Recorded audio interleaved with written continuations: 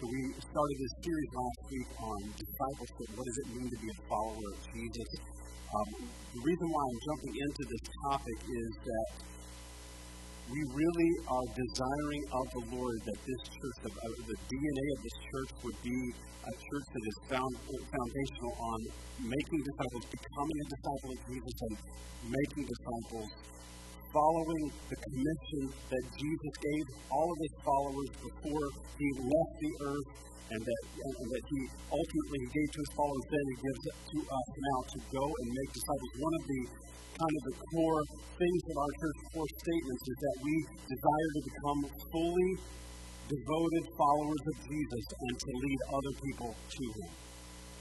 Right within that, fully devoted followers, that we are fully following Jesus with all of our heart, soul, mind, and strength. Jesus said that you would love the Lord your God with all your heart, soul, mind, and strength, quoting the Old Testament. He said, this is the greatest commandment, and love your neighbor as yourself. And so there's this idea of devoting our hearts, our lives, everything that we are, everything that we have to Jesus, and then leading others to him as well.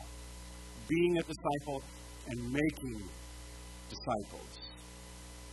Last week I kind of opened up this call to discipleship. Today and next week we're going to be diving into the idea of the cost of discipleship. And as I said last week, I think the lack of true biblical discipleship is why so many falters fall away. Young people maybe have a major crisis of faith, and not just young people, it can be anyone that has this major crisis of faith. And I think it boils down to this idea that we have not walked in a true model of discipleship as a church. Not just our church, I think this is church-wide. Many church leaders, I read the thing that Jack Hayford wrote about discipleship in 2010. He's identifying it. Many different leaders in the body of Christ are talking a lot about this now, as we are, as the leaders of this church have been talking about it for some time, is what does it mean to follow Jesus, to be his disciple, to obey the great commission that he gave us. Last week we started the call to discipleship. I dealt with Acts 1:8. Remember kind of this parallel passage, Acts 1:8, to the Great Commission. He said, you will receive power. He's about to leave. He said, you'll receive power when the Holy Spirit comes on you to be my witnesses or be my disciples over all the earth. And then Matthew 28, this is that, what we call the Great Commission. Oh, there we go. A little pause. Great Commission. Many of us are familiar with this passage of Scripture. We unpacked it last week, but this again will be foundation to where we're going over the next few weeks. And Jesus came to them and said that he's risen from the dead. He's talking about, he's been telling them about the Holy Spirit will come, but he said, all authority in heaven and earth has been given to me. He has all authority. Since he has all authority, therefore, go and make disciples of all nations, baptizing them in the name of the Father, and the Son, and the Holy Spirit. And we kind of cued in on this last week, teaching them to obey everything I have commanded you. And so Jesus met with his disciples. He poured into their lives for 3 years. And then he has other followers, other disciples that kind of rippled out from the 12, and he had other, and so this is all these followers, and he's saying to them, go and make disciples. What I've shown you, I want you to do. I want you to pour your lives into other people. I want you to teach them to obey everything that I commanded you, everything that I've taught you, everything that I've given you, and I have put in your heart. I want you to teach people to obey that. And so that's as we are disciples ourselves. The command is that we be a disciple and then we go and make. Be and go and make. And this is just a continual walk in our spiritual life, is to be a disciple every day. Jesus, I want to follow you. And then I want to lead other people to you. And how do we find out what is that key in teaching them to obey? Jesus says, what do we teach them? We teach them the Word of God. Because the Word of God, in the Gospels, you see his life, you see Paul's writings to the church. It is everything that we need in life is found in the Word of God. And Jesus says, teach them to obey the Word of God. And then the great promise is, surely I'm with you always to the very end of the age. It's interesting that he would say that as he's about to leave. And surely I am with you even to the end of the age. See you later. Doesn't that almost sound weird? I'll be with you, goodbye. And we all know that it was the power of the Holy Spirit. The Holy Spirit comes in Acts 2. The church is born. It's kind of that not that the Holy Spirit wasn't here before, but he came in fullness because of what Christ did, because of the death of Jesus, because of the resurrection of Jesus. The Holy Spirit comes, gives power to the followers in that upper room, and then they go out and they begin to proclaim the good news of Jesus. And the church is born, and we are still here today because of what happened then. We're here today because Jesus is who he said he was. He died and he rose from the dead. And the promise of the Holy Spirit came, and we're here today because of that. That's awesome. And so this call to all believers, Jesus' commission, what a commission is an authoritative charge or command. This is not the great suggestion. This is not if you feel like it. He was saying, I have authority, so I'm giving you out of the authority I've been given by my Father, go and make disciples. Be a disciple, go and make disciples that make disciples that make disciples, and on and on. Being a Christian is not separated from the call to be a disciple. And I think you're going to see that as we unpack Scripture. There was no distinction in Scripture. Can you be a believer and not a disciple? I don't think so. I don't see it in Scripture.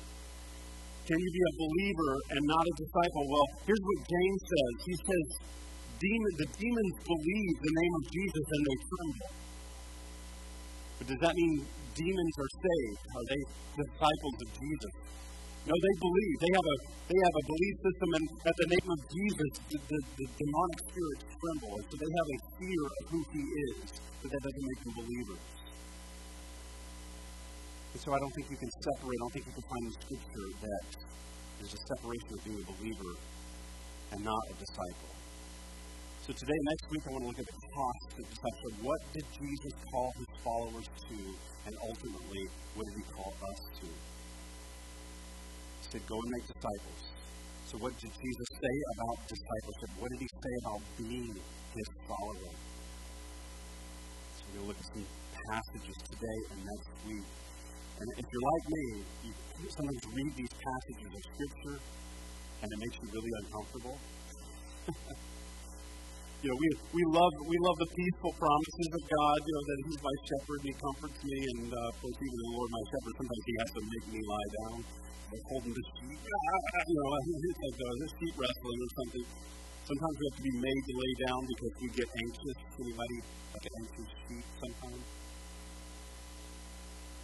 But we love those passages with the kind of the peaceful promises of God, but when you start reading some of the things that Jesus called us to as followers, his followers, it makes you uncomfortable, and it's supposed to.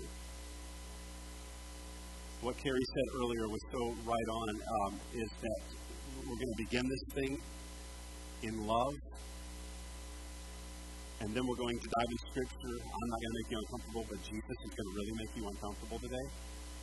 But then we're going to end in love, right? We're going to have bookends of love because that's what Jesus said. You have to open your heart to hear what he's saying to us. And a lot of times we just, those parts that we, I don't want to hear that part. But I come across these passages and it shakes me to the core. And just like his own disciples when we read the Gospels, and that's why I love these guys, is because they were like us. They failed, they made mistakes. I mean, there's some actual entertaining type funny things that they would say. And they didn't mean it to be funny, but it was just where they struggled with faith and they didn't understand what he meant. And anybody else had that? Yet they followed him. Yet they said, we're all in. We're going to give our heart, our soul to this. You know, when he calls this time, they, you know, the fishermen, they drop their nets and they say, we're everything that's comfortable to us, everything that we've ever known, we're dropping and we're following because we believe you. We're into this. We're all in. So I love their hearts because they failed a lot, yet they still followed. So you're going to have the bookends of love, but it's going to get uncomfortable. Because what Carrie said, when he quoted Oswald Chambers, is that to know the love of God, to get a little bit of understanding, you continually look at the cross. This is love. This is his proof of love. This is how he displays his love on the cross for us. He gave his life for us because out of love. Not out of duty, not out of somebody's making me. I willingly, Jesus said, I willingly give my life, lay my life down, and I can take it up again. And he does, and he rises from the dead. But it was out of intense, great, passionate love that he died, that he went to the cross. But as he was on the earth, and he begins his earthly ministry at 30 years old, 3 years, he dies on the cross, and he calls these disciples. He's always moving toward the cross.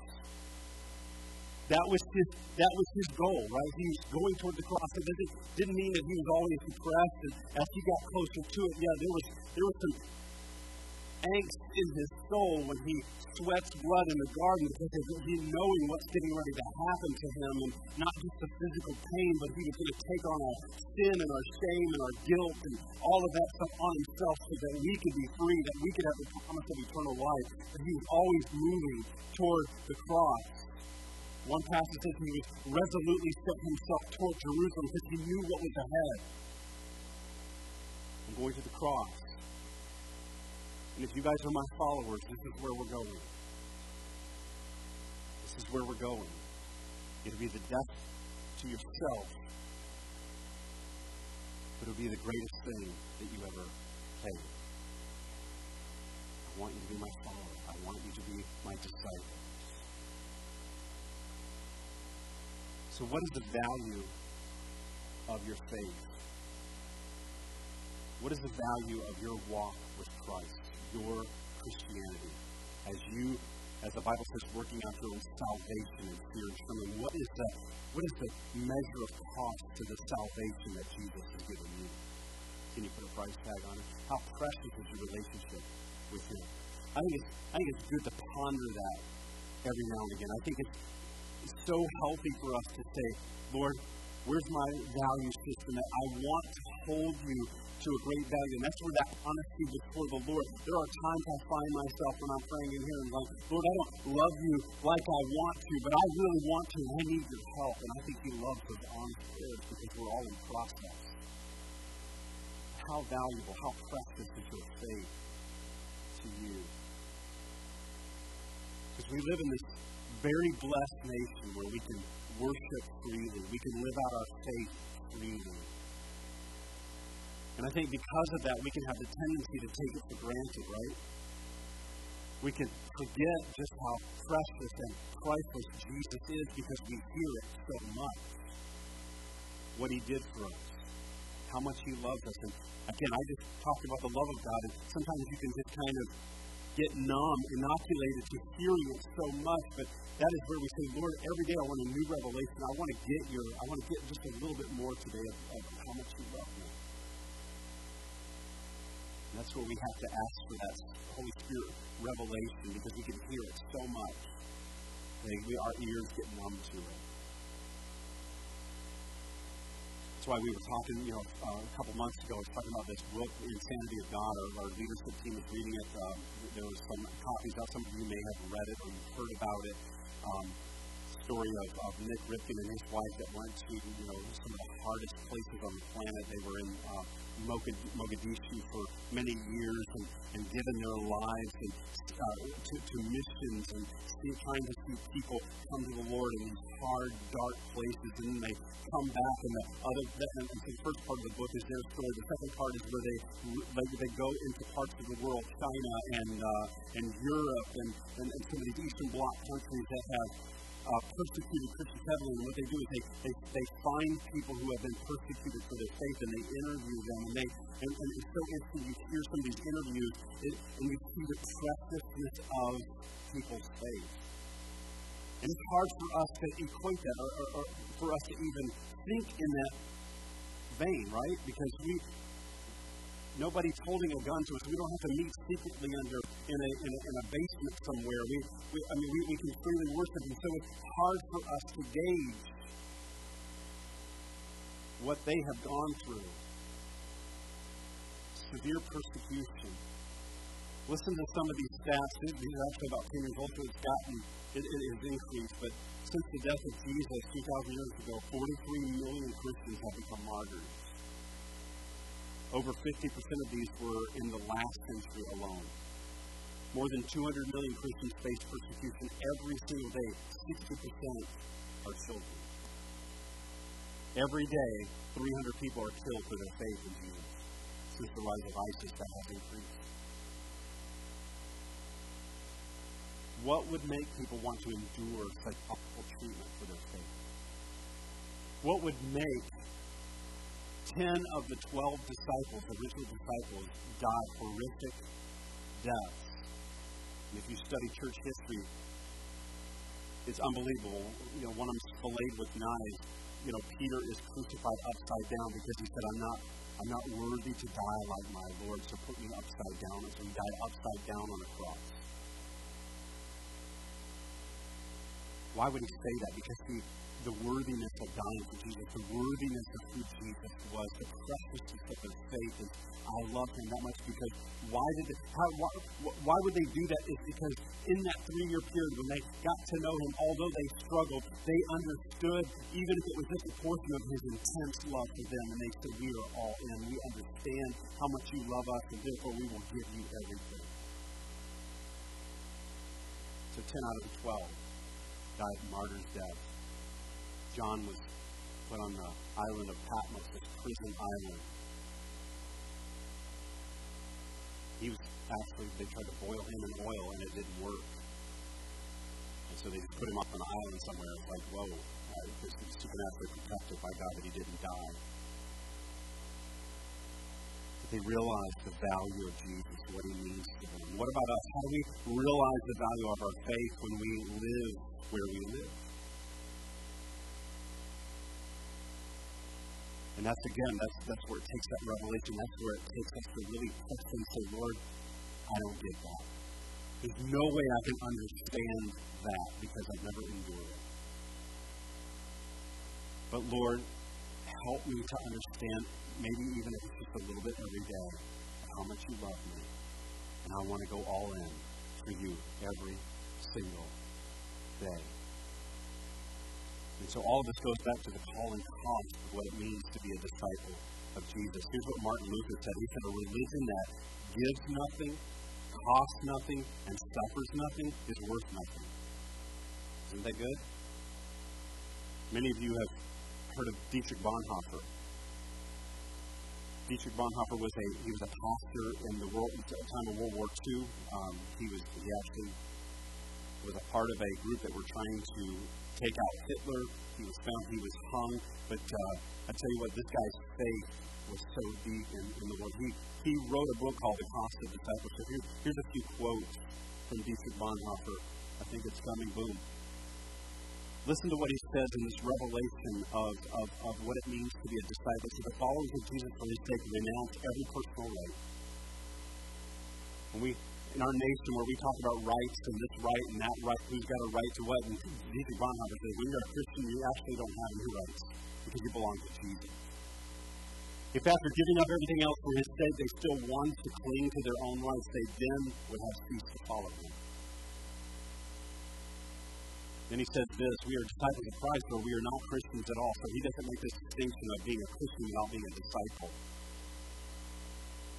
And then when Christ calls a man, he bids him to come and die. Revelation of what it means to be a disciple of Jesus. Because I'm afraid if we're not careful, we can tend to live a life of Christ that has the least amount of requirements. How can I be a Christian on the path of least resistance? That doesn't even compute together. What is the minimal requirements to get to heaven? Because nobody wants to go to the other place, right? So what do I have to do? How do I get to go to heaven? What's the minimal requirements? And that's the wrong question. We may not say it, but do we live it? So let's look again. We can quote Dietrich Bonhoeffer. I can challenge you, but let's look at the cost that Jesus calls his followers to. And you got to understand, when he says this and you read this, it's going to make you uncomfortable. It makes me uncomfortable every time I read this. Come across it in the one-year Bible, it makes you squirm a little bit. But here, his challenge is always in love. It's, I'm calling you to something greater. This is what it means to be a Christian. So it's not a condemning thing, but it's a sobering call. They are his words. And today I want you to listen and ask the Lord what he might be saying to you. Let him challenge you. Let him convict you. Let the Holy Spirit convict you. And so we're going to go to Luke 14. It'll be up on your screen. I want you to take a look at this as we get uncomfortable together. A large crowd was following Jesus. We're going to talk about that in a moment. He turned around, so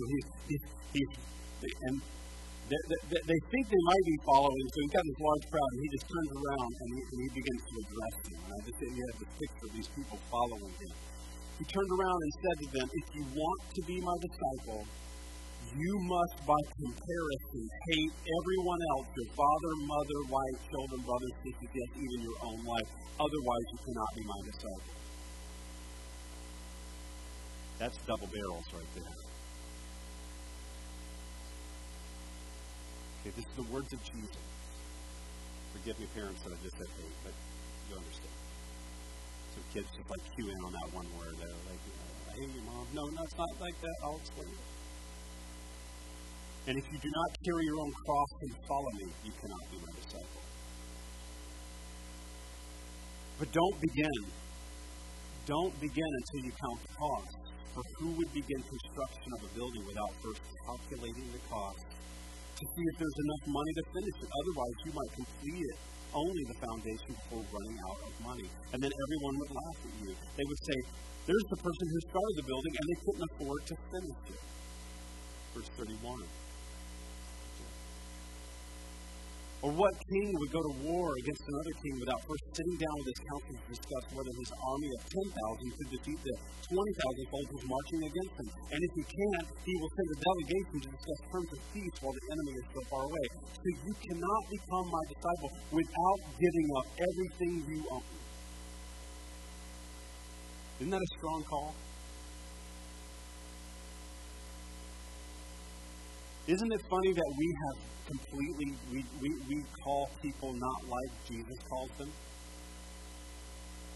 Because I love Francis Chan. Some of you guys track along with Francis Chan. And, a few years ago, he was thinking about this very passage. And he said, I woke up and I was just troubled in my spirit. At the time, he was pastoring a very large church. Now, he doesn't pastor anymore. He's doing ministry, does speak at conferences. And if you ever want to get really uncomfortable, read one of his books or listen to one of his messages. But at the time, he was pastoring this church in Simi Valley, California. And, I mean, they'd grown. They're a huge church, gigantic church. And he is just wrestling because he's been meditating on this passage of Scripture. And he's sitting in bed and his wife says, are you okay? And he said, no, I'm really not okay. He said, I don't think I've been calling people to what Jesus calls people to. He said, I think if Jesus planted a church in Simi Valley, California, he said, people might rush to the church, and it might be full, it might be packed, it might be large for a little while, but as soon as he starts really calling them to what he called them to in the Bible, he said, I don't think the crowd's going to last that long. And then he said this, he said, I think that I would probably have a larger church than Jesus, because I don't call them to the same things he calls them to. And he just said, Lord, help us to call people the way you called them. And so Jesus almost, it's interesting that we try to talk people into Christianity. And when we talk about witnessing or bringing people to salvation, we're trying to almost talk them into it. Jesus didn't do that. In fact, if you look at this passage, he's almost trying to talk them out of it. Until you count the cost. Don't start until you count the cost. You need to understand what you're signing up for.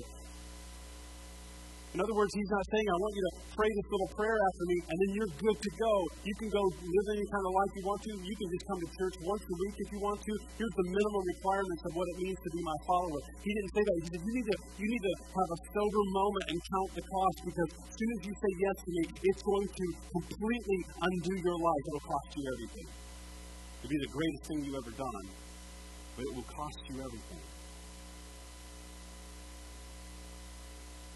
Sometimes we try to appeal to people's emotions. Jesus doesn't do that. Not in this passage. Not that we don't sometimes have an emotional response to the Lord. We are emotional beings, and we can't turn that off, and sometimes we do.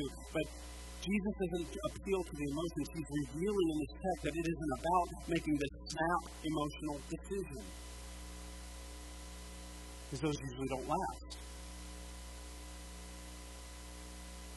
That's why you don't see sometimes when you have like altar calls, have you seen altar calls? Again, I'm not saying those are bad things, but you don't see those in the Bible. You don't see a sinner's prayer in the Bible. Again, I said this last week, not that those are bad things, not that they can't be a beginning point, but it is really saying Jesus is inviting us to this lifelong journey to follow him. It's faithfulness over the rest of our lives. You see in the passage, a large crowd was following. He could draw a crowd. He could draw a crowd. In John 6, in fact, he had just fed the 5,000. At the end of John 6, he's addressing the crowd, and we're actually going to go to that passage next week for you guys that want to come back and get challenged some more. But he says to them in John 6, he said, are you here because of the miracle I did? Are you just here because of the miracle of the 5,000 I did? And I think probably honestly, if they were looking around, you probably see the crowd goes, that's kind of why I'm here. It's kind of cool. He would draw a crowd because of some of the miracles that he would do. That is why Jesus, if you see, a lot of times, remember when he would heal somebody or he would deliver somebody from demonic spirits, like if a crowd started rushing around, they wanted to come see it, he would do it quickly. You notice that? Sometimes he would do it quickly because he didn't want the crowd to be drawn to a show. He wants followers. There were times when he would heal people and he goes, now, I don't want you to go tell anyone what I've done for you today. Why would he do that? I don't want followers for just what I can do for them. I want followers for me. And so these large crowds were following him, and this large crowd was following him. It's not going to that passage, sorry. But this large crowd was following. He drew large crowds, what he could do for them. They were following for the benefits and the blessing, but not for him. Because crowds can be finicky. Think of this. Some of the same people, when he was writing in on Palm Sunday, when we did what we would call Palm Sunday, they were saying, blessed Hosanna, blessed is he who comes in the name of the Lord. The crowds were giving him praise and adoration. Blessed is the one who comes in the name of the Lord, because they were hoping that he was going to somehow maybe start taking over and they would be on the side. Some of that same crowd, a few days later, were saying, crucify him.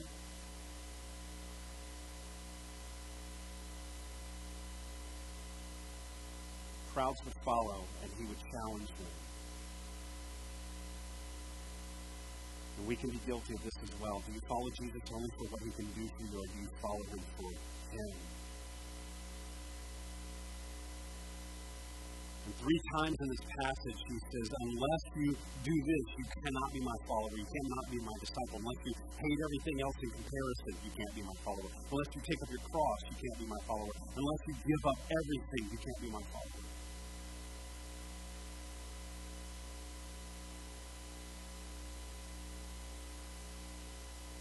That's not altar call 101 talk. Jesus, what are you thinking? Be nice to the people, Jesus. If that's too hard, you don't have to do that. No, he doesn't say that. He doesn't back off of it.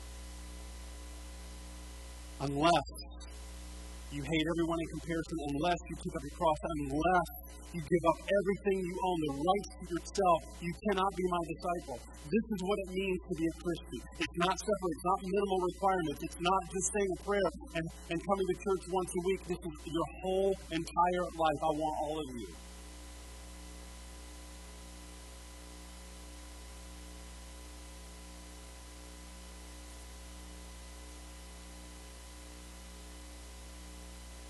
That we would want him for him. That he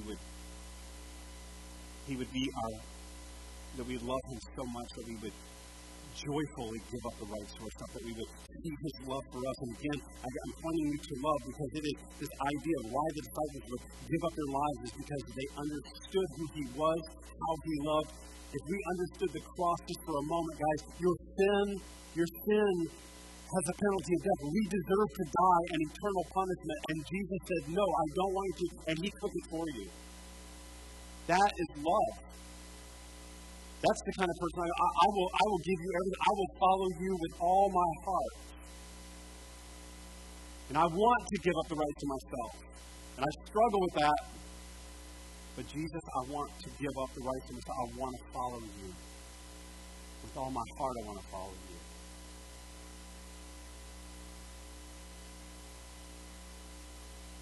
Take up your cross. Put down your own rights. Stop living for yourself. Stop demanding your rights. And then obey me. And then teach others to obey me. This is anti-culture, folks. This goes against the thoughts of the world and how the world works. And I think sometimes it can be taught in churches where we make it about you. You're the center of the story. It's about your happiness. It's about your fulfillment. It's about your desires. It's how to be the best person you can be. And Jesus doesn't say that. Jesus says it's not about you. It's always been about me. I'm the center of the story. It will always be about me. However, I love you and I want you to be a part of my story. Right? And sometimes we get ourselves in the way and we say, make the story about me. And it's just not. And we live for his glory. And so you notice Jesus says, before you become my follower, don't begin, don't start. So can you imagine you're sitting down here with somebody at the altar and they go, well, I really want to ask Jesus into my life. You know what? The first thing I'm going to do is I'm going to start praying for them and praying for them. Here's what Jesus says, don't start yet. I want you to actually go home and count the cost. Jesus, that's not evangelism 101. What are you doing? We don't teach people who say, don't start yet. I know, yeah, you're a bit emotional. I know that your heart is kind of touched, but here's what I actually want you to go home and count the cost. Have a good day.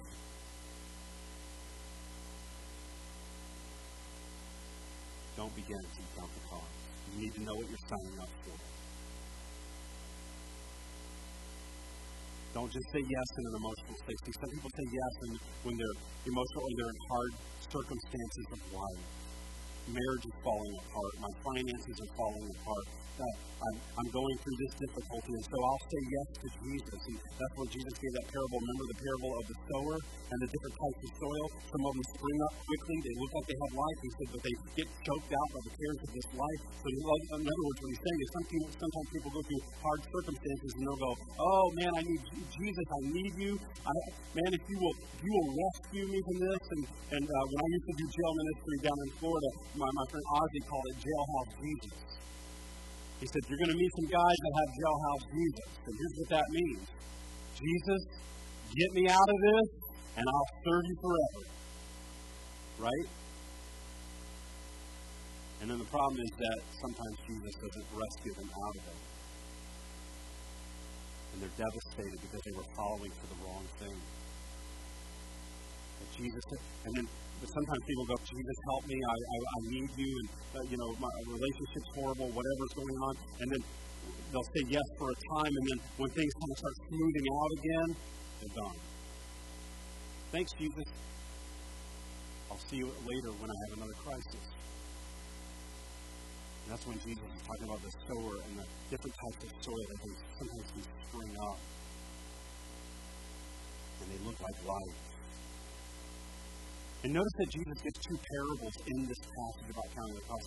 The first one is, he says, no one starts a building project, right, unless you sit down and you figure out, do we have all the money that it takes to build this building? Otherwise, he said, you lay the foundation. You haven't counted the cost. You lay the foundation, and it looks like, hey, we're getting ready to go somewhere. And then he said, then it stops, and people come by, and he said, and they laugh and they scoff, and they said, you didn't have enough money to finish the building. Jesus is comparing being a follower, a disciple of his, to that picture. Then he says, what king would go to war, when he's down 10,000 versus 20,000, when he wouldn't sit down and count the cost, can we win? And he said, if we can't, and they just negotiate peace with the enemy, you kind of give up and say no. He said, or you would look foolish going in. What is he saying with these two parables? Because his last statement is, you cannot be my disciple without giving up everything you own. In other words, he said, you can build the building.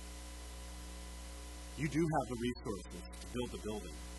And the building is your life, being a follower of Jesus. You can win the war. Because being a Christian, there is a battle. Paul says it's a battle, it's a struggle, it's a battle in your heart, it's a battle against demonic things, it's a battle. And so you are going into a war. You can win the war. Jesus is saying you can build a building and you can win the war. But the only way it's going to happen is if you give up everything you own. You can't hold back. You can't have a plan B. You go all in. You take that big step and you go, I'm all in. And there's no going back. There are no other options. So Jesus is saying, if you keep other options on the table, the building won't get built. You will lose a battle. But when you say, okay, all that I am, all that I have, everything I own, everything is his, and I'm all in. He says, you do have the ability to build the building. You do have the ability to win the war, but it's going to take you giving up everything that you own.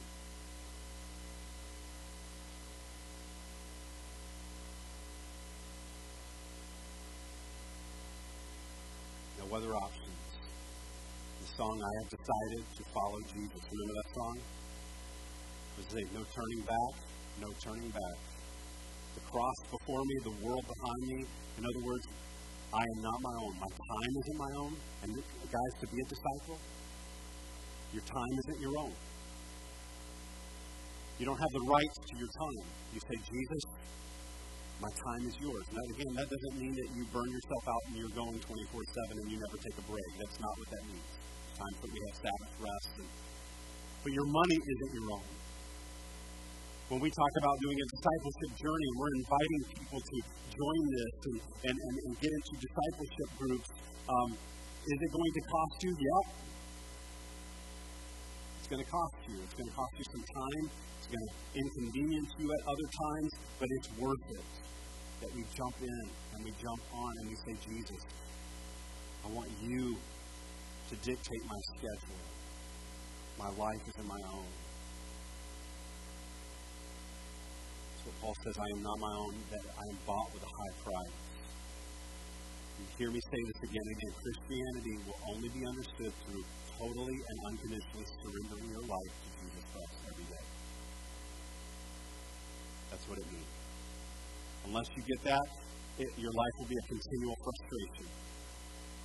You'll be trying to live for Jesus, trying to live for other things, going back to old sins, going back to, and again, I'm not saying that we don't all struggle with those things, but your life doesn't have to be a continual frustration. It can be that you belong to Him, that you have joy and peace, and in the process He helps you. And here's how we get the revelation. You guys ready for the bookend? It's the love of Jesus. You guys are waiting on that, right? He loves us deeply. He loves us deeply. Understanding how much He loves us helps us to get what Jesus is talking about.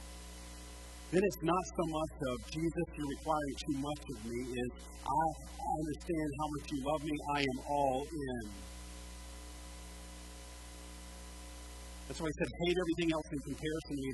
The Greek word for hate is not like what we see hate, but it's the elevation of love towards something else.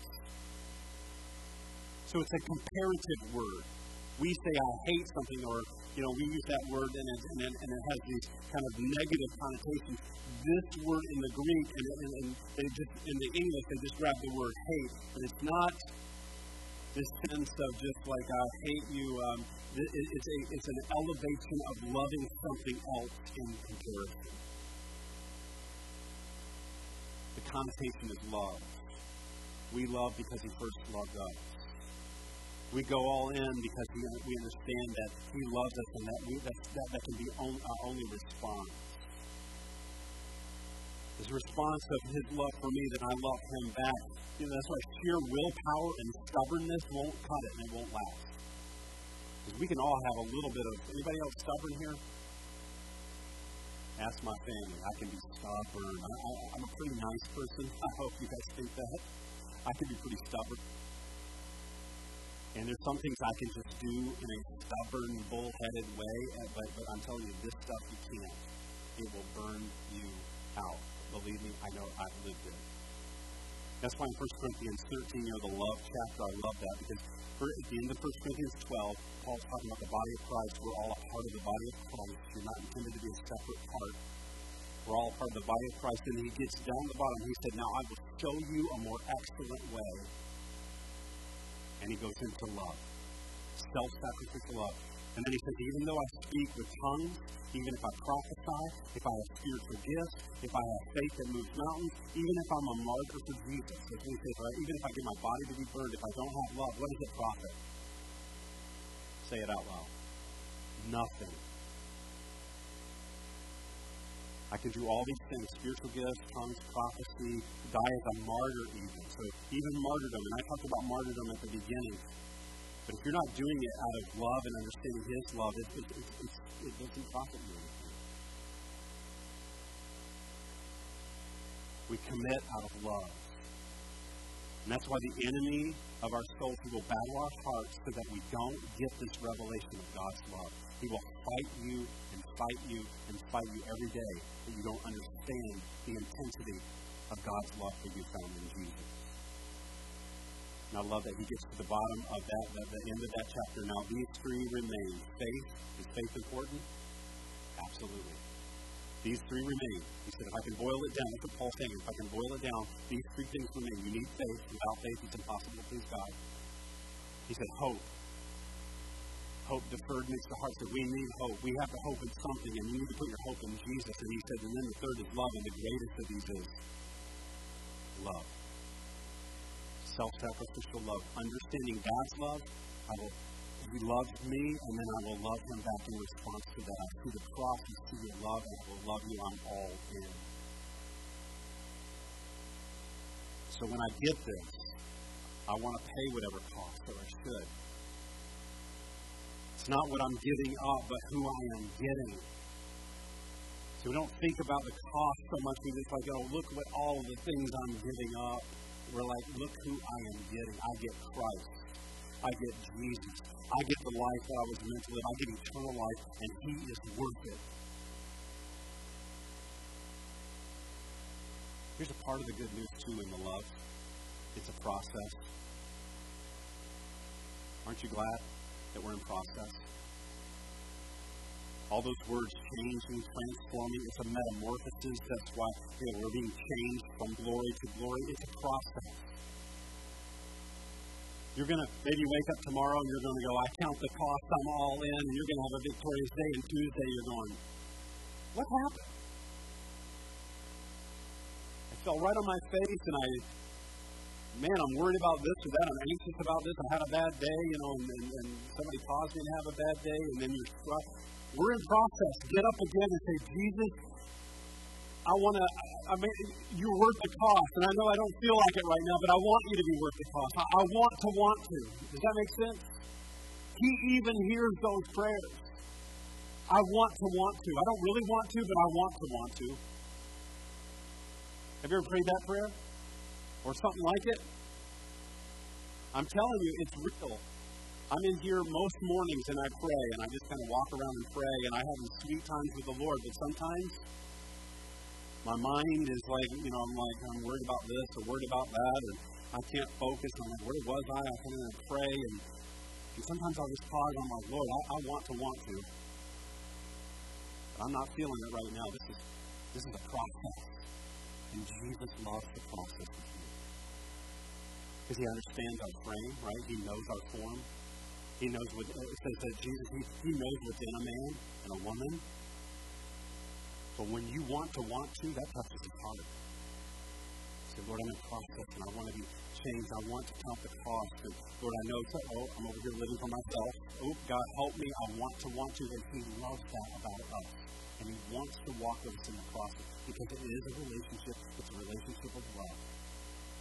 But the more you get it, the more you say, I want to go all in. And that's why surrendering your life, that idea that Christianity can't be understood until you get that it's a total, unconditional surrender of your life to Jesus every day. But it's a daily thing. It's daily. It's daily.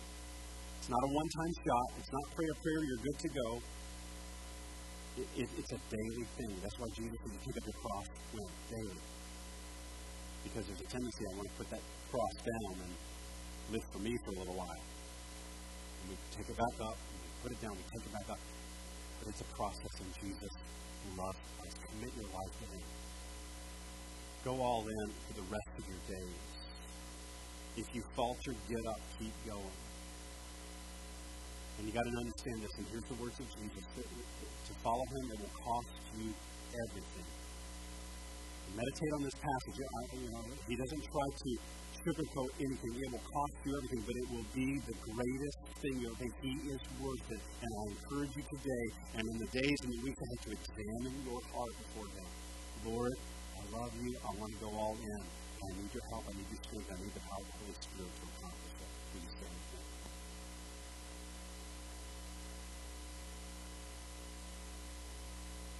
Jesus, we love you.